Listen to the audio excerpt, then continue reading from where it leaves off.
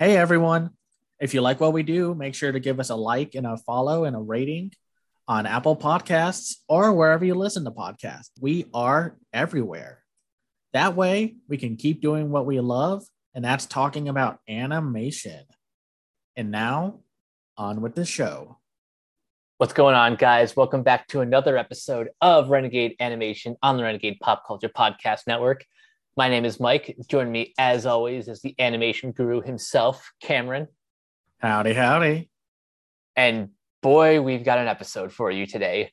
We have reviews for Close Enough, Apollo 10 and a half, A Space Age Childhood, and yes, as we teased last time, the Ghibli journey continues with Grave of the Fireflies.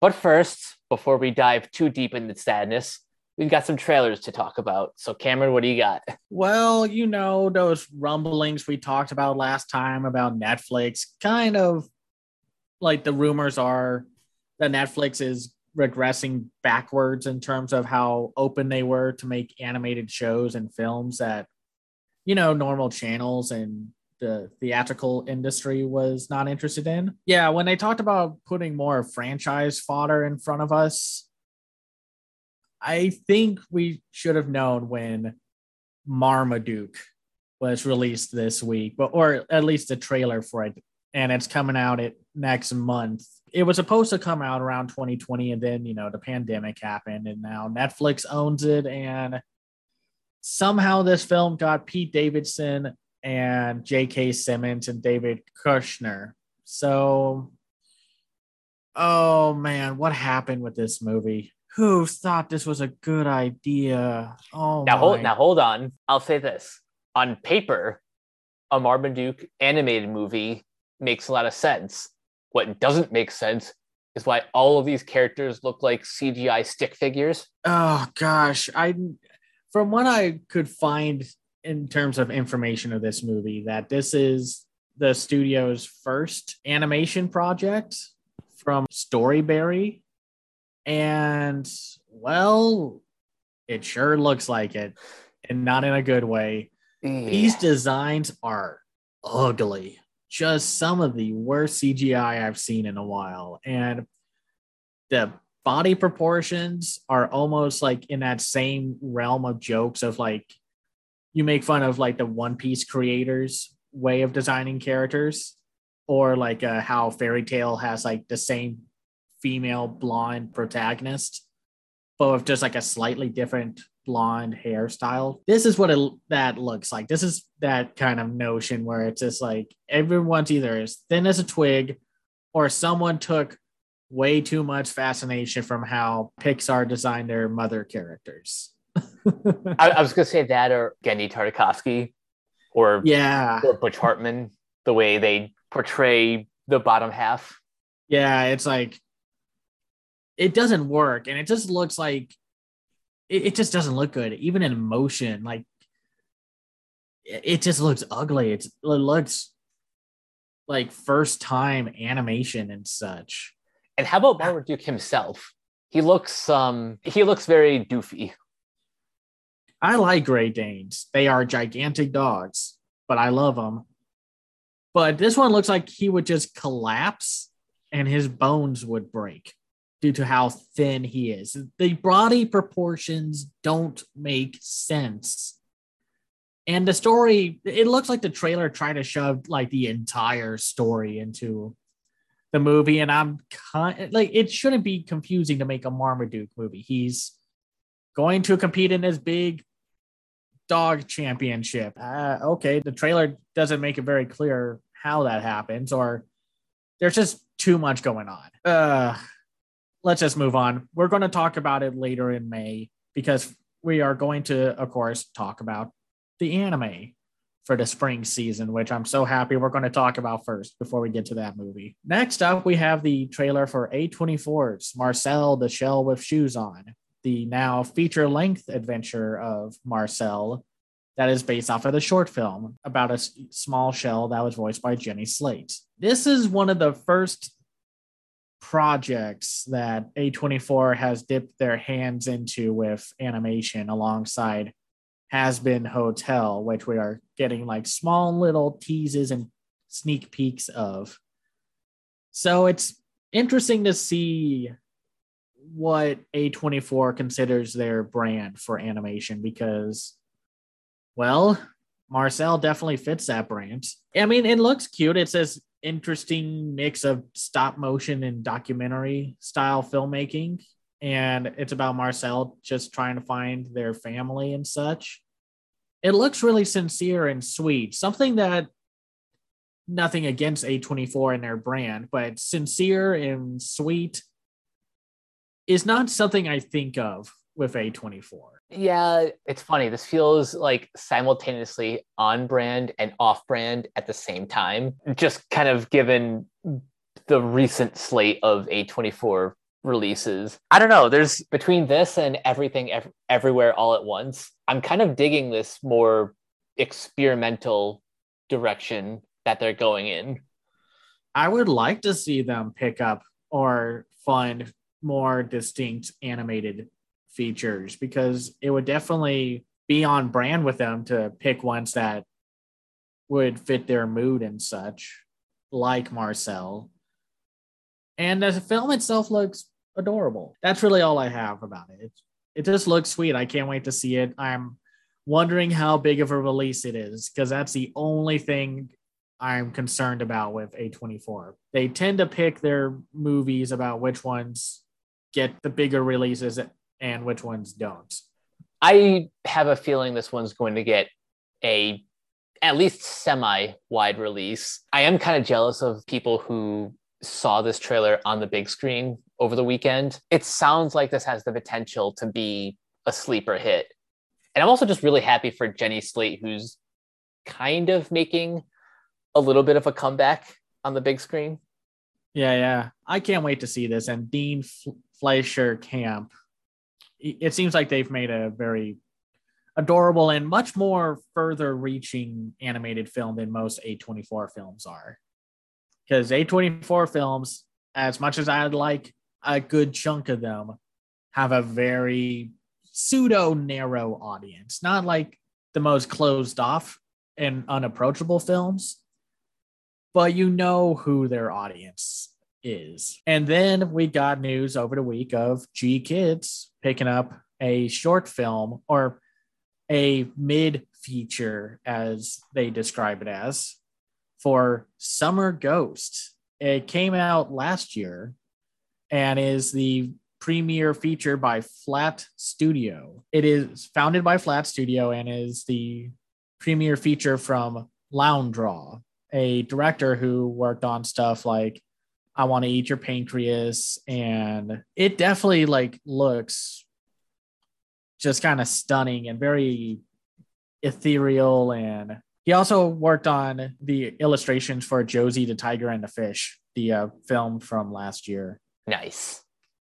I don't have much else to say. I'm curious to know how they are going to release this in theaters because it's only 40 minutes or so. I'm not paying a ticket to go to a movie theater for 40 minutes. Yeah, me neither. As great as this teaser trailer looked, I'm pretty sure this is going to be one of those like digital exclusives, unless there's like a second short that they can like double bill, which would be a first for a modern multiplex. But still, if they can get creative with its theatrical distribution, then I'm all for it. I was just gonna say, like so far, this just looks amazing. Like the animation looks gorgeous. It just seems like one of those movies that I would just instantly fall in love with. Yeah, we'll have to see. They're having a very busy summer because spring with Fortune Favorites Lady Nikuko, and then later this month, Pompo the Cinephile comes out.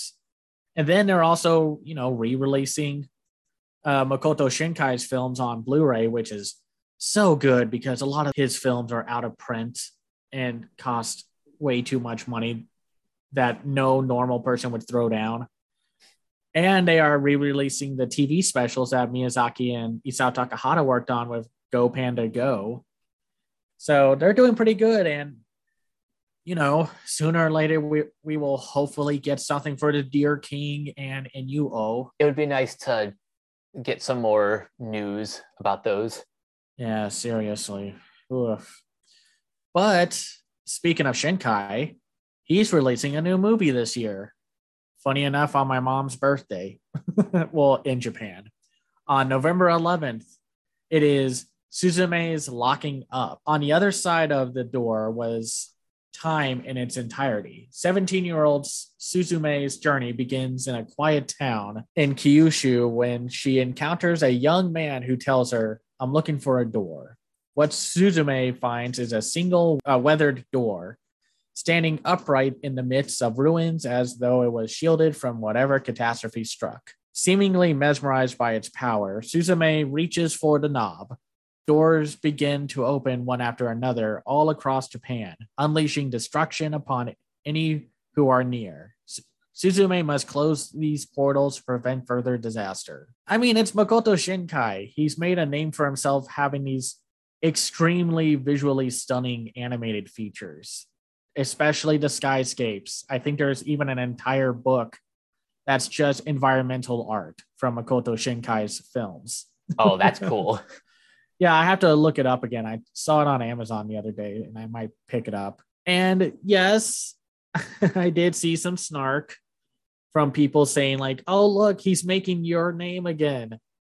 And listen, I'm not going to say that filmmakers don't have their favorite storytelling beats, but I get it. Makoto Shinkai loves a couple of things: vast skyscapes, teen romance, and stories about distance, which is usually revolving around the distance between the lead characters, whether it's growing apart, vast distances apart, or in Your Name's case, through time.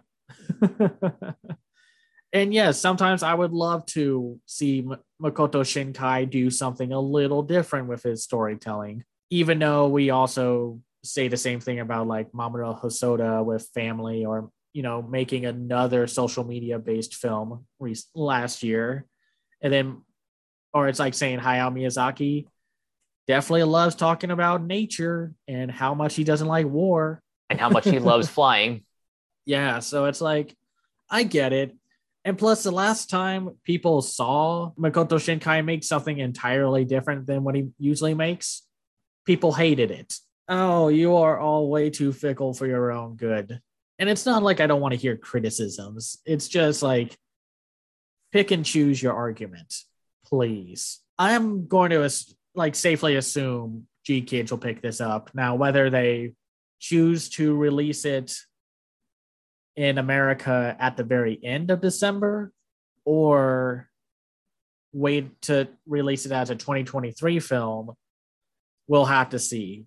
I think it hurt them a little that Bell was given a wider release way too late for its own good.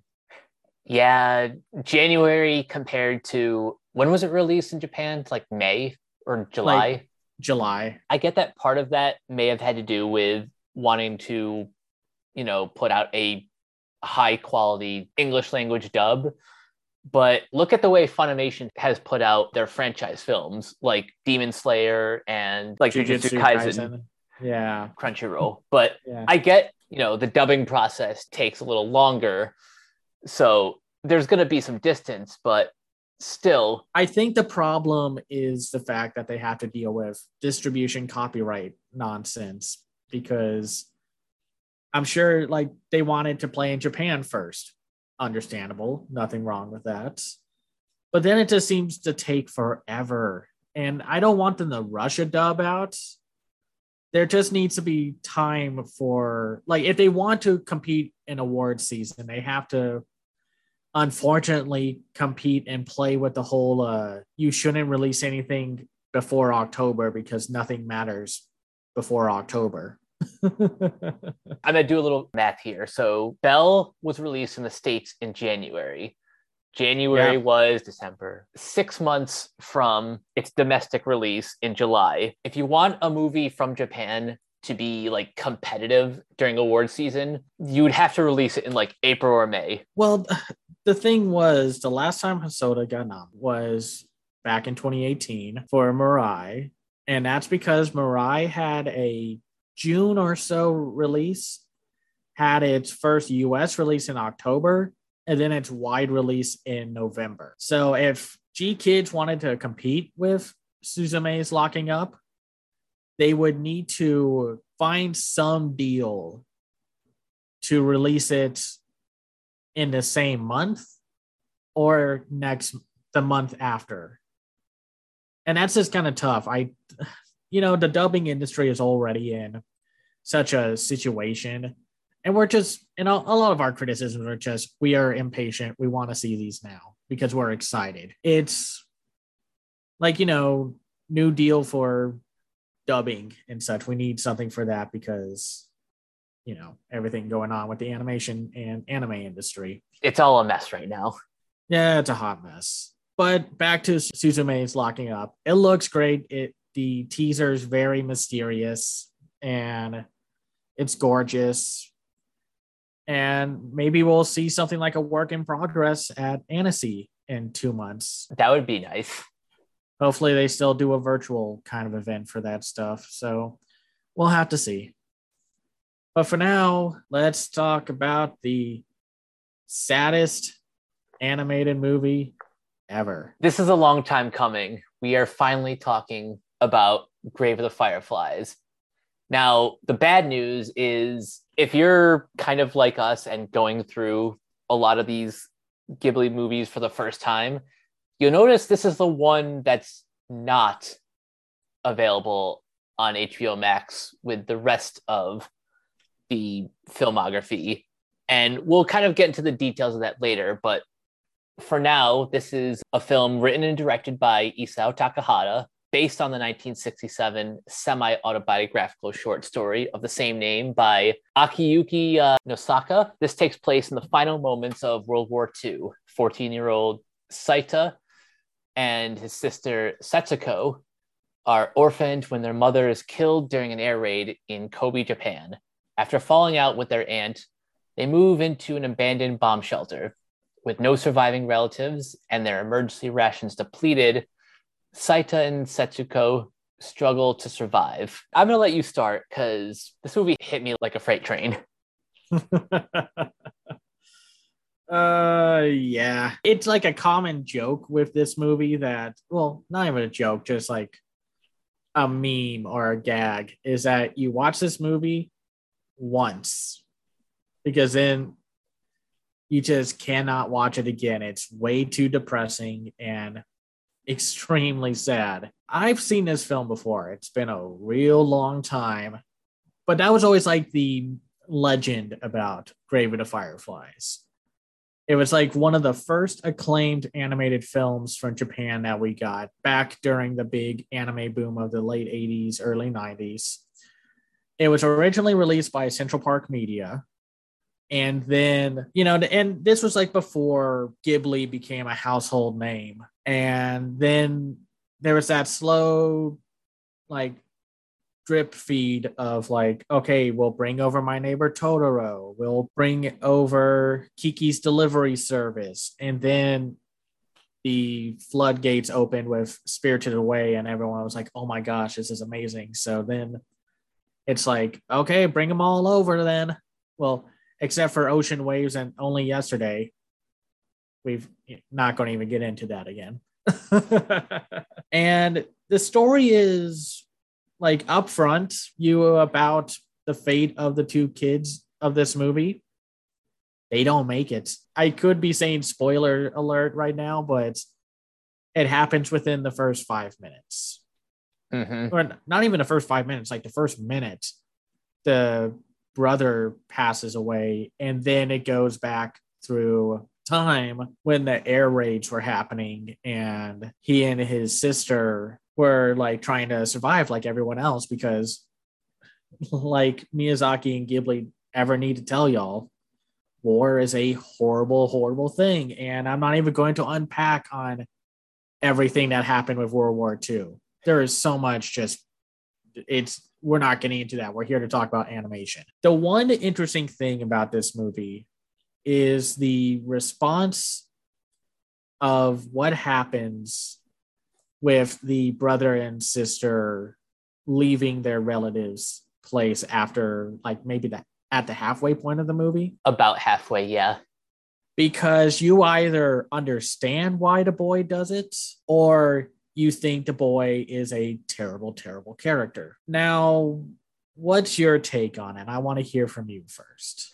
I've kind of struggled with how I felt about this because, first of all, the film is very much through the child's eyes. So, you know, whether or not he was in the right, like the film definitely wants you to be on his side.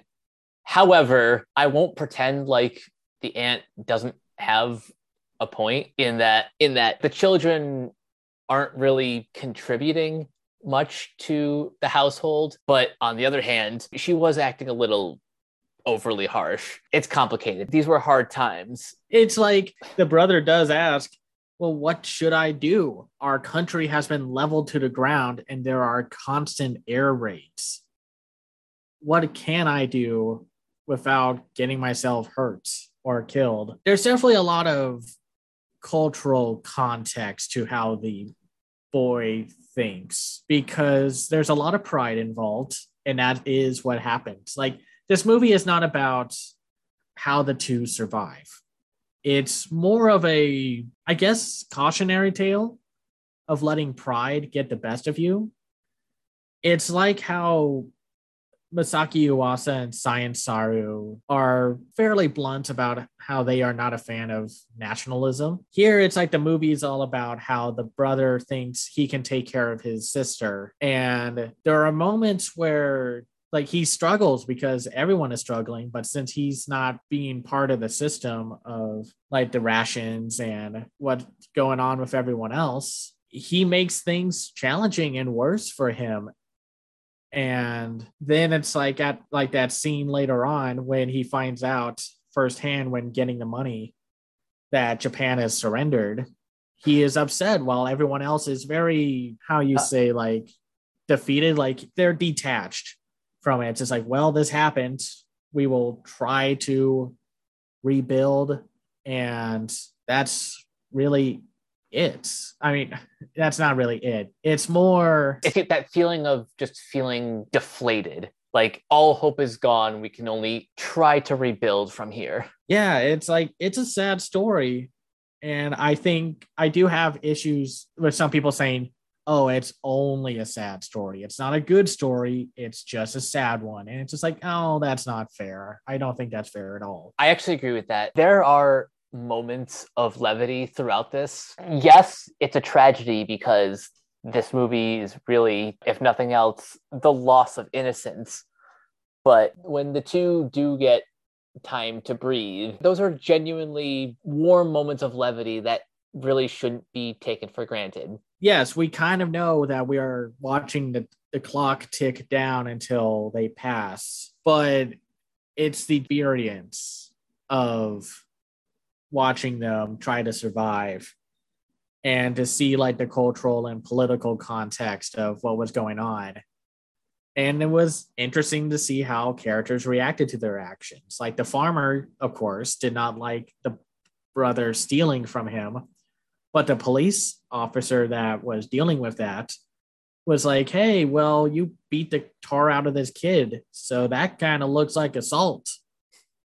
And was on the kid's side. It was like he had sympathy for him for knowing what's going on. This is a terrible situation. Are you really going to be just an interesting story? It's a very mature, and granted, this isn't like the first animated feature to dabble in the post events of World War II, because we also have like the Barefoot Gen films that show a much more graphic version of when the bomb drops. Ooh. Yeah, no, heads up. Like Discotheque has both films on a single Blu-ray. Just watch out. That's all I have to say about that. And it's a very somber story because you're just, the boy is just trying to survive. And he knows that it's like, he's letting his pride get in the way, but he thinks what he's doing is correct. Like, there's been this notion recently, like as of last year, where people are like, well, I don't like that this character is unlikable in a way. And it's like, but that drives the conflict. I mean, there's definitely a right and a wrong way of making an unlikable or a very flawed and selfish character endearing. It's about execution, but it's also about the way it's framed. Like, I think because we know that this story can only go in one direction, I don't want to say it justifies his actions, but it would be understandable from his perspective. Like, again, the story is told through the mindset of the kids, and they're just trying to survive because the boy loses their mom very early on. And while this has nothing as graphic as the Barefoot Gen films, there are still some very dark scenes, like the whole like burning of the corpses, and when the sister basically walks by a corpse on the beach. It's a very touching movie. I think some people got a little persnickety about it because it was the first time I started hearing people push back against Grave of the Fireflies was when the big YouTube content creation machine was in its early stages of like maybe 2011 or so. It was like that's when everyone was starting to try to make a career on YouTube. And a few reviews came out and were very unfavorable to the Grave of the Fireflies, all because it's like, well, it's more of a sad movie than a good movie. And it's just like, it's a very devastating film, though. Just watching these kids, and just as time goes on, things get worse and worse. The mindset of the brother changing. And it's like he doesn't try to become selfish and thinks for himself, but they do show him like, oh, I'm going to eat food first and then bring stuff back to my sister. And the fact that there's just nothing they can do. And that's what's so sad. A lot of kids starved and died during this time period and in war in general. It's not a happy movie. The first time I started really kind of feeling the gut punch was the scene where Setsuko tells her brother that like she already knows that their mom is dead. Something about that, and just knowing how the aunt was treating them, it made that reveal all the more crushing. Like, oh no, you weren't supposed to know that until, like, oh, that just hurt. Imagine finding out through someone else that one of your relatives passed away and that someone close was like kind of spinning a different narrative. Like, that would just sting a lot. For one of Takahata's earlier films, you can see a lot of his design decisions within it, because he does that thing that I think we talked about when we talked about Only Yesterday, where he puts a little more details on the characters' faces, like dimples and such. Like he puts like the lines around the mouth. It's just a time capsule of a film to see, because from what I remember, Grave of the Fireflies was not a huge hit. Like it did moderately well in Japan, but unfortunately at that same time, Miyazaki put out My Neighbor Totoro. Oh, and guess which movie won audiences over more? The Grave of the Fireflies may have been more critically acclaimed, but My Neighbor Totoro was critically acclaimed and a financial hit. And I feel like that's always been kind of I don't want to say there was any underlying drama with Takahata and Miyazaki, because I don't know. But there was always sometimes this notion that Takahata was constantly chasing after Miyazaki because Miyazaki was the one getting all the praise around the world, while Takahata was like, I'm making great movies too. And he was. It's just his films got overshadowed by the more widely approachable and unfortunately like more readily available Miyazaki flicks. Yeah, about that. So from what I understand, the reason why Grave of the Fireflies is not on HBO Max with the rest of the Ghibli library is that this is the one film that had no involvement from Ghibli's owner at the time, Takuma Shoten. This was actually under a different studio. Well, it was under Toho, And because of that, it was not included in the main Ghibli bundle. For right now, Grave of the Fireflies is in this weird distribution copyright deadlock of Sentai Filmworks owns Grave of the Fireflies, or at least the US distribution and home release of it. They even put out a nice new version of it back in 2012 with a new dub and such. But GKIDS can put it out in theaters. But for some reason, Grave of the Fireflies is the one movie that is not on HBO Max. And I understand there's just a lot of legal copyright stuff, but it's always kind of odd when it's like, oh yeah, we got all the Ghibli movies on HBO Max. And it's like, nah, no, you don't. I'm curious as to why GKIDS has not just full on bought it so they can put it on HBO Max or something.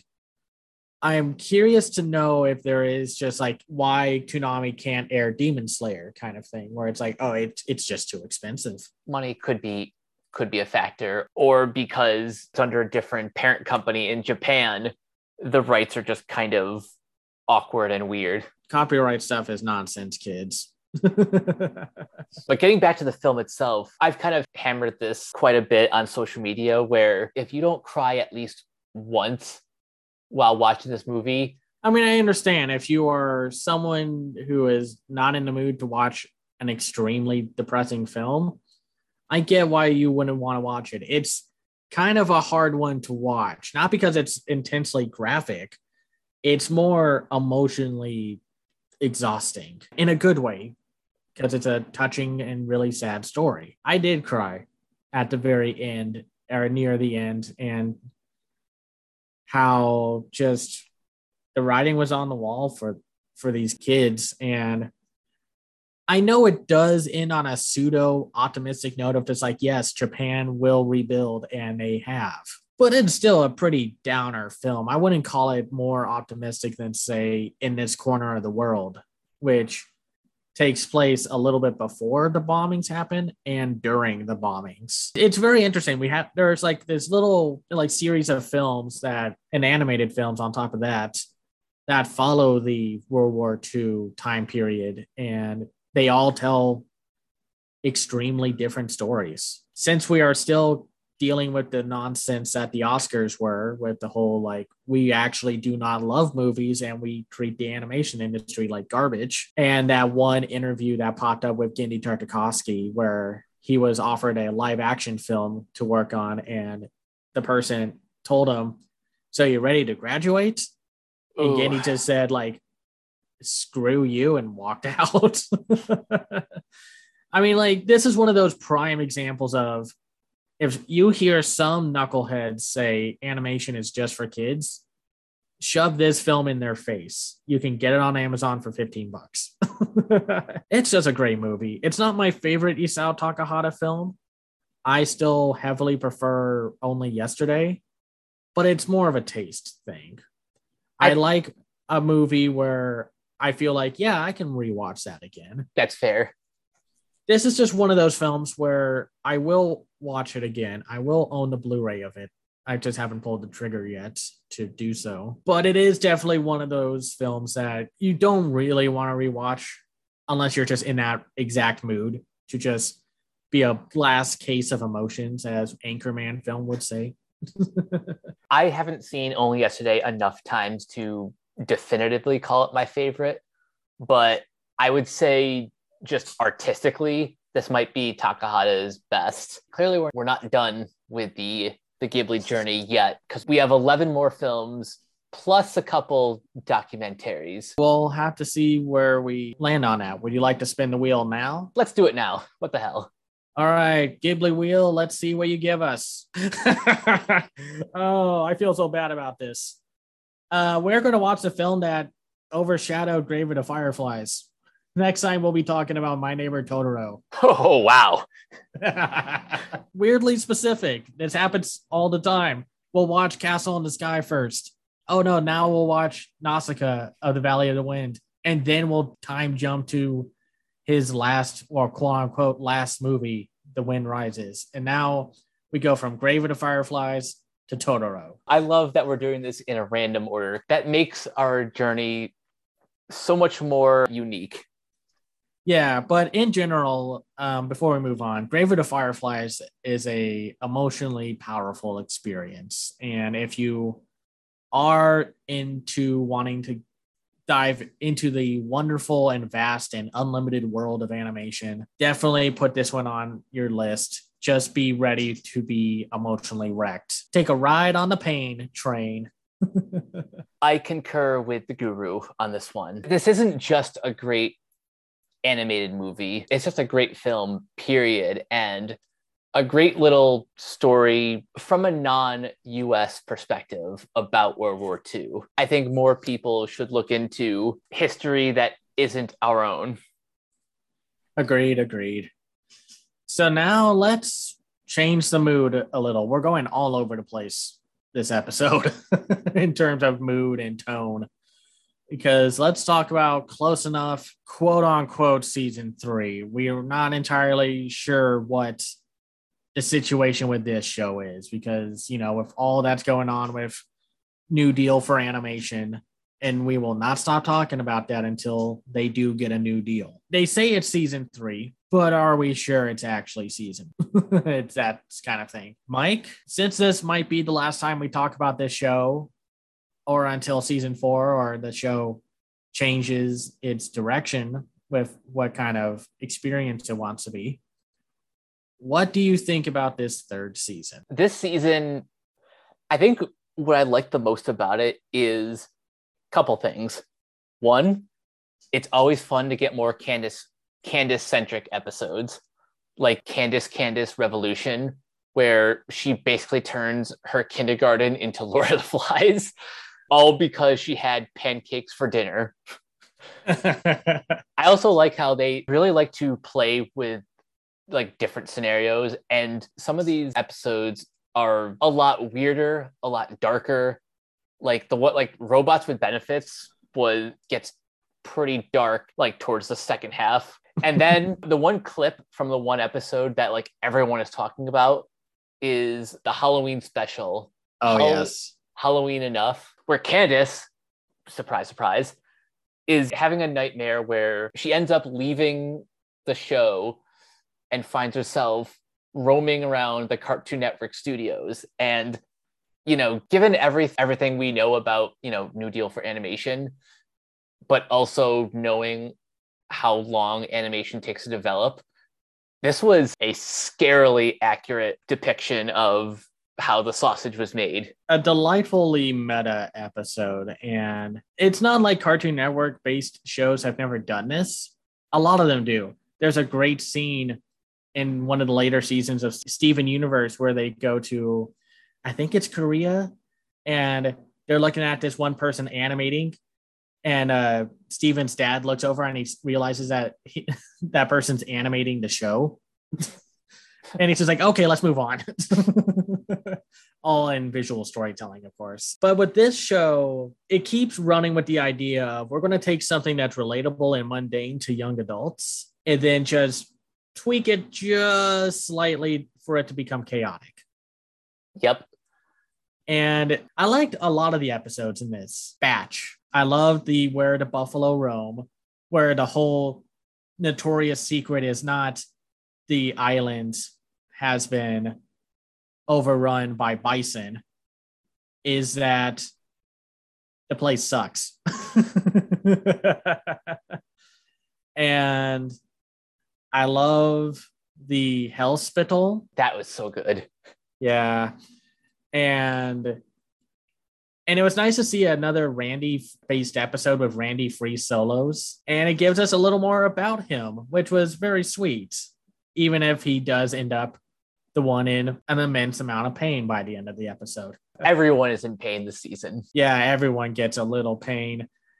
But they do definitely give everyone a bit of a good emotional arc. Like with Bridget the Brain, you find out that Bridget and her sister Olivia were pretty much forced to compete due to their mom making them like very competitive to one another.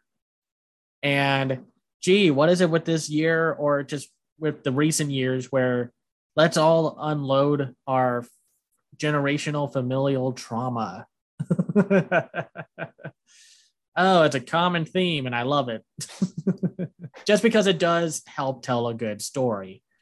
It's like that SpongeBob meme where he's like from the SpongeBob movie where he's like yelling because, in that scene in context, he thought he was going to be the manager at the Krusty Krab. It's like, yes, I love stories about generational familial trauma. I cannot get enough of it. But then it goes into like extremely weird situations, like Alex meeting his favorite author, who's delightfully voiced by Brian Blessed.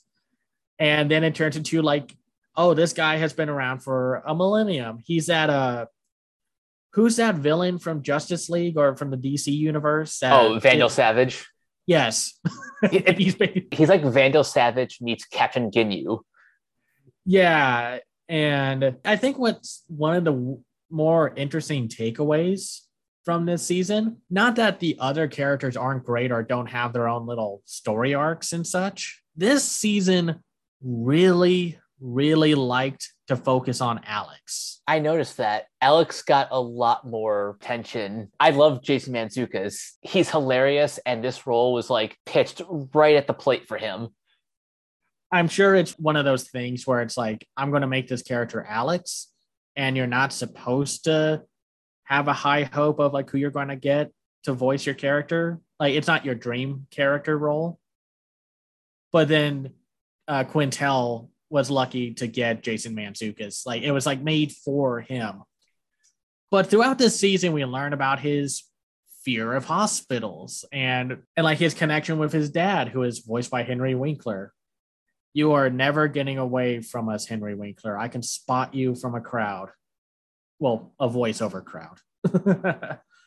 And then we also have like his struggling like job and like what he wants to do for the future. And then we get into stuff like the Bike and Survive stuff where, of course, it's a little funny that he gets enrolled into helping an alien race get off planet Earth through the help of those multiple workout bikes with the TV screen with the instructor yelling at you. Then there's the whole gag of, it's not a cult, it's a lifestyle. You're literally reading the signs. No, I'm not. These are my own independent thoughts. And then the next sign is, these are my own independent thoughts. They continue this from the previous seasons of the whole, will Bridget and Alex get back together? They did not have a healthy relationship in some regards, but it's pretty obvious that they still care for one another because they do these stories every once in a while, or at least once with every season, where like Alex is jealous when Bridget gets like a good dating life situation going on, and then Bridget doesn't like it when he's in a better dating life as well, even when he literally almost gets hitched with a goddess. About that, kind of have to ask, do you think this episode positions itself well enough to be a series finale if we're like not going to see another season, or is this just like the beginning of a new status quo? I'm not entirely sure. I don't think it's satisfying enough to be a series finale, because as much as this season really liked Alex and Bridget, it's amusing that Josh and Emily are kind of given the back seats. Like, I granted, they're the grounded, normal couple of the show. You need that. I understand that. But they get very little development or little story beats for themselves. Like, Josh is still dealing with the fact that he wants to make video games for a living, but he absolutely can't. And he's stuck at like the worst day job ever. Yeah, though, how much does it suck that they're like, man, with a robot with benefits, where they got rid of the robots only for the boss to tell them, like, I was going to promote y'all to managers of the robots division. less hours and more pay. And it's just like, yeah, only tell us now after what happened. Thanks. Which is sadly understandable and real. But I would like to see more of this show. Like, I think if they were going to go with a more story driven stuff, I would like them to start doing that maybe. I mean, like, not make an entire season story based, but at the same time, how many times can you do the whole will they, won't they with Bridget and Alex, or not do a whole lot with Josh and Emily? I hear what you're saying. That's why in a perfect world, we would hear about a season 4 within the next couple months. I still remember finding out that we were getting a third quote unquote season, getting excited because that meant, or at least it was made to look as if this show was a hit. I'm sure the show is moderately successful on HBO Max. I mean, successful enough that it is now apparently airing on TBS, which is ironic considering the show is supposed to be a TBS original, but then their animation block got dissolved. It's a whole long story, but what I'm trying to say is I would love it if we got more of Close Enough. But at the same time, if this was the end, yeah, Match Made in Valhalla may not be the most satisfying finale. I'm still satisfied with what we've had so far. I am too. This has been one of the more likable and endearing adult animated comedies, because I know everyone is getting really sick and tired of we're going to borrow from Family Guy and South Park brand of animated comedies instead of doing what Close Enough and Inside Job or Arcane or Vox Machina are doing, where they're showing all the different flavors of adult animation. I think they'd be doing a disservice if they cancel Close Enough now. It would be really crummy because this is one of their biggest hits for the service. I think that would be unfair to Quintel, and you really don't want to piss off your show creators and showrunners, because I'll go to a streaming service or check out a show because of the person, not because of the service. Exactly. That should be common, but it's like, it needs to be said that like you like the show not because it's on HBO Max, but because it's Quintel bringing the same energy that he brought with regular show, but with young adults. Exactly. Yes, I do agree with a lot of people who say HBO Max has a terrible user interface. And I am really hoping that now that the merger between WB and Discovery is closed, that they can maybe fix that in the future. We'll have to see. Mergers aren't always great. Granted, I'm glad I don't need to pay for another streaming service, since all the Discovery Plus stuff is going to be on HBO Max, apparently. But still, with all the layoffs, that's going to be a real bummer. And we'll just have to see what the future holds. Hopefully we get a season 4 announced very soon.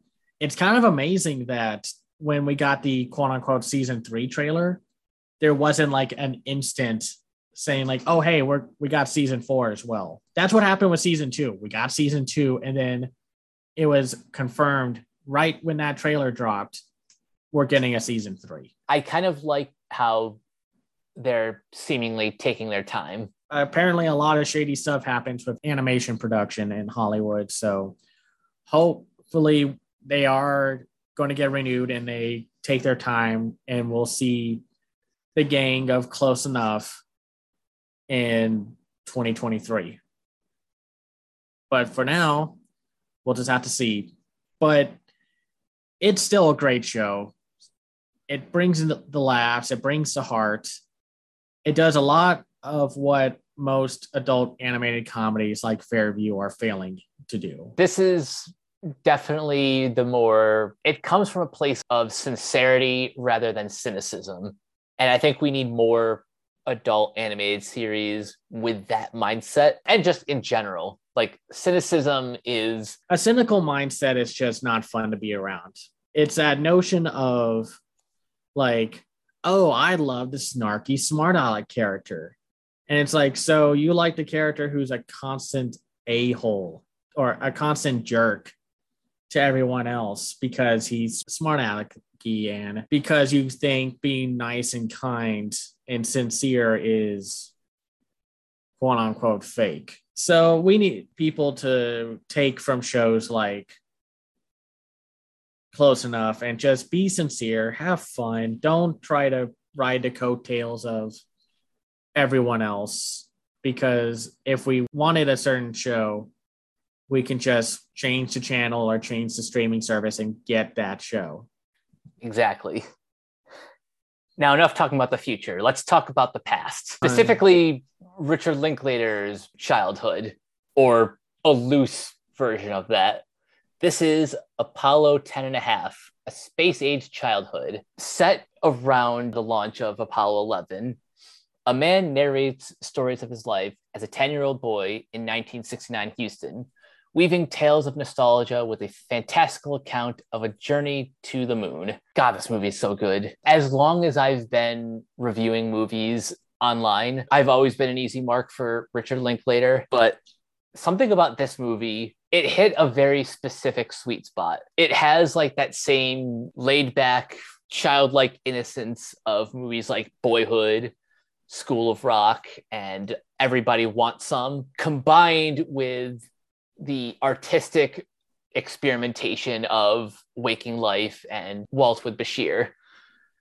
And when you combine those two elements, you make something really special. Yeah, so a quick heads up, if you have not watched this film yet, which unfortunately Netflix kind of buried, and also that got overshadowed during South by Southwest because of like everything else I was playing there, because the festival also had like Everything Everywhere All at Once, and it also had the new Nicolas Cage film. So a lot happened during South by. And you would think a Richard Linklater film would be top priority. It is sadly wasn't for some reason, which is a shame. I also think that the trailer for Apollo 10.5 is a touch misleading. Like, it's not really about, oh, they're sending a kid into outer space. It's more about Stanley, the main character, growing up during the big space race of the 1960s and everything that revolved around it, from pop culture, like how many space movies and shows we got, and the politics around it of being like, of course, the first nation to go to the moon. And of course, they has small little parts of just like how the Black community felt about like how much money was going into the space program.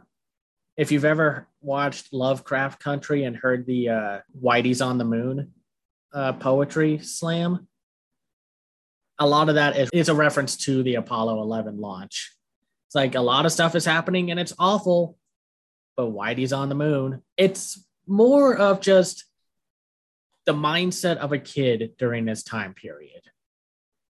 And it's more of an experience movie. It doesn't have a 3 or 5 act structure of a story. It's more about, here's what my childhood was like. I grew up during the big Apollo 11 launch, and this is what I remember from that time period. And with like everything around me and my family. It's a hangout movie, essentially. Yeah, exactly. And I think there is a real charm to those kind of movies. I think you have to be extremely careful because a lot of this is definitely from Linklater's childhood and what he remembers. But I think there is a real like universal charm to it, even if you are not the demographic. It's like, okay, you did not grow up during the 1960s. I'm sure everyone has a childhood time period where they remember exactly what was going on during that time. from pop culture, like growing up during 9/11 and such. Mm-hmm. Like everyone is going to have that kind of story, that kind of frame of like what their childhood was like. And unfortunately, like if you did come into this movie wanting to see the whole like NASA launching a kid into space kind of thing, that's more of a dream that Stanley has than anything that really happens. It's just that wouldn't it have been cool to be a kid and then NASA agents come to your school, find you and say, hey, we want you to help us with a space mission. That's actually one question I had. Like, even in universe, the whole Stanley gets launched to the moon, even in the context of the film, that was just all complete fantasy. I think it was complete fantasy. Because they do show when the moon landing is on television, they clearly see that Stanley is asleep. Yeah, so I think it is a dream. We kind of get this from Stanley early on in a film where he was what did he call him? A consistent liar. They called him a fabulist. Because he would lie about what his dad's actual job at NASA was. And even like the dad was just like, yeah, I make sure all the trajectory in the direction of where the space shuttle is going to land is going to be. You can go this way and it'll be as easy as pie. Of course, Kyle in Florida takes care of all that. Oh, I really like even though this movie and story is not really about character development, I think what helps it is that the characters are likable. Once again, like with like the approach of like what Hosoda does with family members and such, I think everyone has had this kind of family or this group of friends or siblings or even parents. Oh, yep. My parents are baby boomers. My dad was born in 1960 and my mom 62. My mom is one of like either 10 or 11 children. This family kind of felt like a kind of combination of my mom and my dad's. That's what made this family so relatable. Just because like they didn't grow up in Texas, it felt like I was, a fly on the wall during my parents' childhood. And it was just a different time period. I know it's kind of eye rolling and corny to say like the past was very different or, this is what it was like back in the quote unquote good old days. Even though the film is also like, oh yeah, there was this constant war and the threat of nuclear fallout. It's horrifying, but as a kid, that didn't really hit me as much as it should have, except for my sibling who was older than me and was more in touch with the zeitgeist. There were these small little moments where I could see my family there. It had a very natural humor to it all. Mm-hmm. I love that, like when the neighborhood was put in and you see Stanley and his brothers helping their dad take some plywood to turn into a ping pong table. And it's just like, are we doing the right thing? Well, we could technically say that we paid too much for the house. So this is just us getting even. Or like with the beer can in the car saying like, this is the difference between white trash and rednecks. White trash throws the can out the car. Rednecks throw the can on the ground in the car. So does that mean we're rednecks? No. Rednecks won't take the can out of the car. When we get back home, you're taking the cans out of the car. The dad had some of the best lines. I love. Dad was so good. I was doing a little bit of research on the cast, and both the parents, Lee Eddy and Bill Wise, are both like pretty prominent anime voice actors too. It's just kind of cool how Linklater didn't really cast a lot of celebrities to play the family. Really just Jack Black doing the narration, Glenn Powell and Zachary Levi as like the NASA recruits. But then everyone else is like a relative unknown. I'm sure they're all like local actors around Texas. I'm pretty sure about that. And there are just these little moments that brings me like a smile to my face. I love when they introduce the grandparents on both sides, like how one side of the grandparents, like the grandfather, saves everything because they lived through the Depression. My grandparents lived through the Depression. My grandma like refuses to throw anything away. Like still has like a couple utensils that she's had since like the 60s. It's interesting to see though, man. Or like when they went to with the grandmother to go see The Sound of Music, and it's just like, I don't know if they just kept re-releasing the film or something about that. Because, you know, there wasn't really a rule about that. I was like, hey, we can just re-release films whenever, as many times as we want. It's like that scene in The Deuce where three of the characters are in the diner and they're talking about like, man, nothing's been going on, so I just went to the movie theater and watched Fantasia. Which was interesting because this is around the same time. I mean, granted, it was the 70s, but still. And I loved when they go at like to the university and they're all just like, the worst thing ever were apparently hippies. Is that a hippie? Yeah, that's a hippie. What about them? He had hair's not long enough. But they're wearing bell-bottom jeans. Okay, definitely a hippie. Locks the car. It's like, Jesus. Yeah, come on. And then all of those, the TV sections were some of my favorite, where they would just list off all the shows. And I'm like, yeah, I've seen about half of these when I was growing up. And I love that little detail of like, oh yeah, and all those shows that I remember that only lasted a season. And I'm like, yes, there are so many shows I can remember, maybe not the title of, but I remember them being like one and done, like, or one hit wonder kind of things. There were a bevy of those. The part that I really liked was when the family was all gathered watching The Twilight Zone, which is something we kind of do every year on New Year's. Right. And then there was the Saturday night monster movies, The Wonderful World of Color. That was the old name of The Wonderful World of Disney. Right. All of those like very specific pop culture references in other movies would have made like the movie feel dated, but here this is coming from a more genuine place of nostalgia. It's so charming.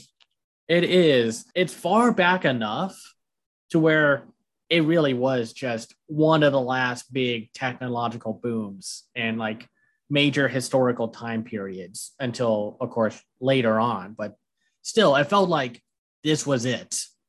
This was everything.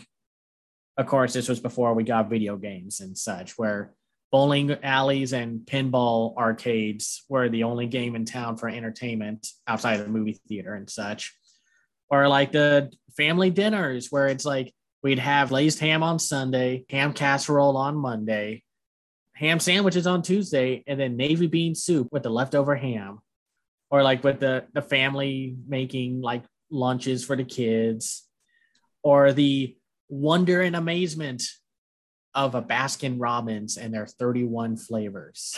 We make that joke all the time of just like, oh yeah, all 31 flavors. Or in Justice League Unlimited, where the question's like, 32 flavors. I mean, like, it sounds like a cop-out by saying it was a different time, but it was a different time. This was like the most exciting thing for a kid back then.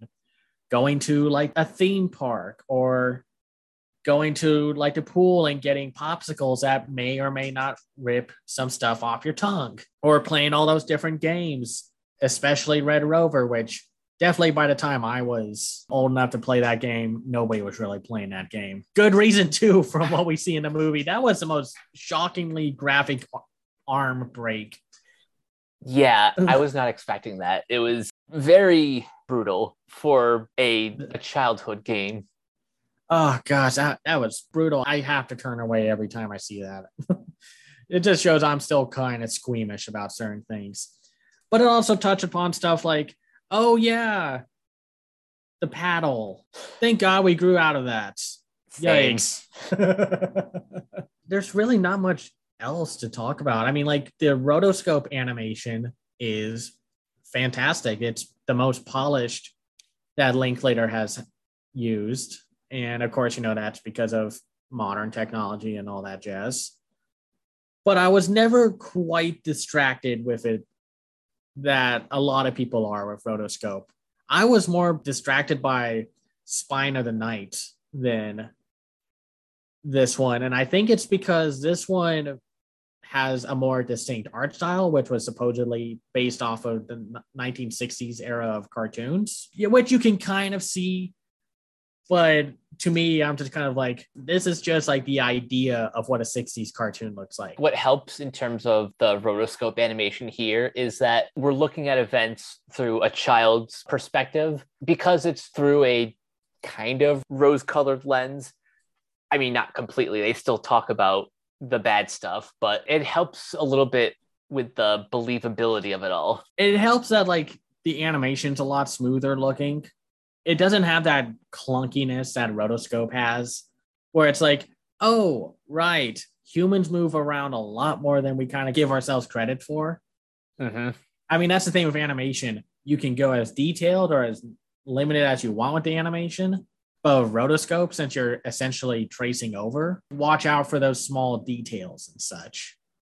And I was fairly impressed that they didn't fall into the trap of, oh, these look exactly like the celebrities, so it's distracting. Even like Zachary Levi didn't like, it wasn't just like a one-on-one comparison with Like, his character. He still looks like recognizable, Yeah. but it's never a distraction. He's just like, oh, yeah, I'm playing a character.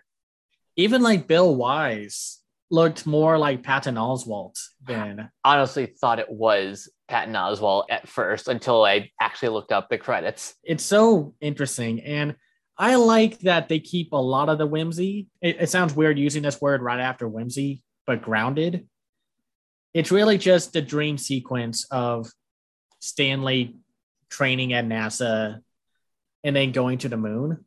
It's not like a Scanner Darkly or the more rough and abstract version of Awaking Life. It's a very polished overall look to the visuals. And of course, we can't talk about this movie without its soundtrack. And it's, of course, amazing. Classic rock songs left and right. I had a smile on my face when I heard Creedence Clearwater because my dad was a huge fan. He basically wore out the tapes that he had playing Creedence with his friends. And I do love that song, the down on the corner, da da da da da. And hearing what essentially became, or like took reference of the Twilight Zone song being played when the NASA officials arrived. The soundtrack, while nostalgic, did not feel distracting. It felt like these were just songs that these kids would just naturally listen to. Right. I will say this is a very funny movie. Like, you wouldn't think it would be funny, but it is. It just has a lot more subtle humor. Like, I love when the boys are all in one room and then the dad comes in, takes the drawer out of a shelf out, takes the Playboys out of there, and the kids are just like, huh. He doesn't even scold them. He takes the magazines, leaves, and then they're all just thinking, okay, who ratted us out? Or I love when they're at the Baskin Robbins and the brother is just like vanilla and the sister's giving him a hard time, just saying like, really, vanilla, like being so dramatic. Out of all the 31 flavors, you want vanilla. And he's just like, yeah, I just want vanilla. Okay, then. Oh, it's definitely a very different vibe for an animated film. And once again, it shows that animation is so distinct and vibrant. It's one of those films that you put on to show that it's not all just whatever wacky nonsense is being put on screen for TV or film. It told a very charming, nostalgic, without being cynical story. And even ends on a more positive note of just NASA put a bunch of people in space and y'all are awesome. And here's to y'all future astronauts and such. It was a very nice ending, even though I understand that people may have wanted more of the we're launching a kid in a space, like the storyline. Like, I understand that criticism. I can see where they're coming from, at least solely based on what the trailer was advertising. I can understand why, like, maybe people who aren't as familiar with Richard Linklater's films would like assume that that was going to be the A plot. It's not even like a B plot. It's more like a C plot. The A and B plot are just the reminiscing about what time was like back then and just how it was being a kid. But the reason why I can understand people's disappointment is because Linklater has done more, traditional family films like School of Rock and The Bad News Bears. But you can also kind of tell his bread and butter is more the hangout movies like Dazed and Confused or Everybody Wants Some. Right. He does better with more just smaller scale character based experiences. And that's not a bad thing. But I understand if you are not in the mood to watch that kind of movie. And now I'm just kind of thinking about School of Rock. I rewatched that movie recently and I was just like, yeah, that was a really good movie. I think every single one of Linklater's movies where Jack Black is involved, I've given a 5 out of 5. I don't know when the last time you watched Bernie was, but that movie is weird, very off kilter, but if you can get on its wavelength, it's just incredible. Yeah, no, I don't think I've seen that one yet. Is that the one with Matthew McConaughey also? Yes. Yeah, I've seen the trailer then, just haven't seen the movie itself, though I definitely want to. But it's also just like I liked seeing Glenn Powell and Zachary Levi when they were just working, like convincing Stanley to come to NASA with them. Stanley just kind of be asking, like, how did you mess up making a slightly smaller Apollo spacecraft? Okay, so you're good at math, right? Yes. But you don't get it 100% all the time. Yes. Well, that's the situation we're in. There's just a very nice vibe with the acting that makes it this like nostalgia trip a lot more tolerable than a lot of the other times where it's just like, man, they just don't do things like they do in the good old days. And then we all roll our eyes and hope it doesn't get nominated for much at the Oscars. This isn't necessarily a maudlin depiction of the 60s. It's a little bit more on the authentic side, which I appreciate. Yeah, it's the quote unquote authentic. I really like this movie. It's not my second favorite animated film. It's my third. Princess Dragon isn't up there.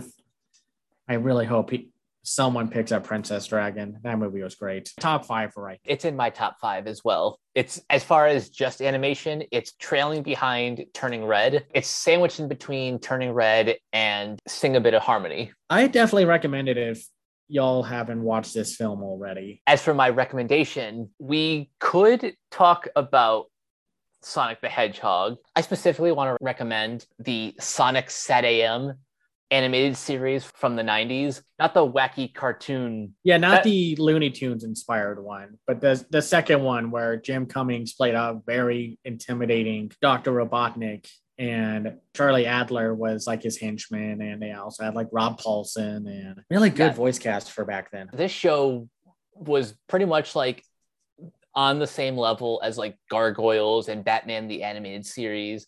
Well, to a lesser degree, but it shares a lot of that DNA. It's only 26 episodes. I don't know where exactly it's streaming, but if you can find it, you should definitely seek it out. It has a very subtle environmental message because the whole plot is Robotnik is turning animals into robots and destroying their home. This is one you should definitely check out if you haven't seen it already. Right on. I remember catching both the original, like zanier, cartoony version of Sonic and Sonic SatAM.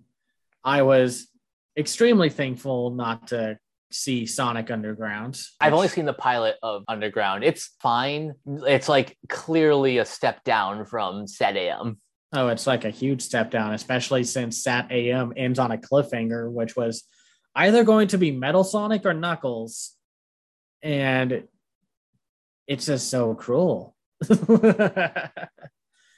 So I'm going to continue on with the anime recommendations because I was hoping that the spring season was still going to be strong. Oh my goodness, it's still extremely strong. Even the weaker shows are better than the worst or the most mediocre shows from previous seasons. And that's saying something because we have like 29 or so new anime. It was hard to pick one specifically, like because I had to choose between like Shikimori's Not Just a Cutie.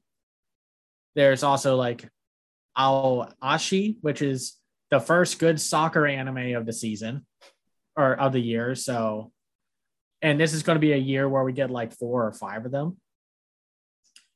There's also like Dance Dance Dancer, which is of course Mappa, and Mappa pay your animators, but you have a team of people who know how to execute choreography and shots. That opening sequence, just fantastic.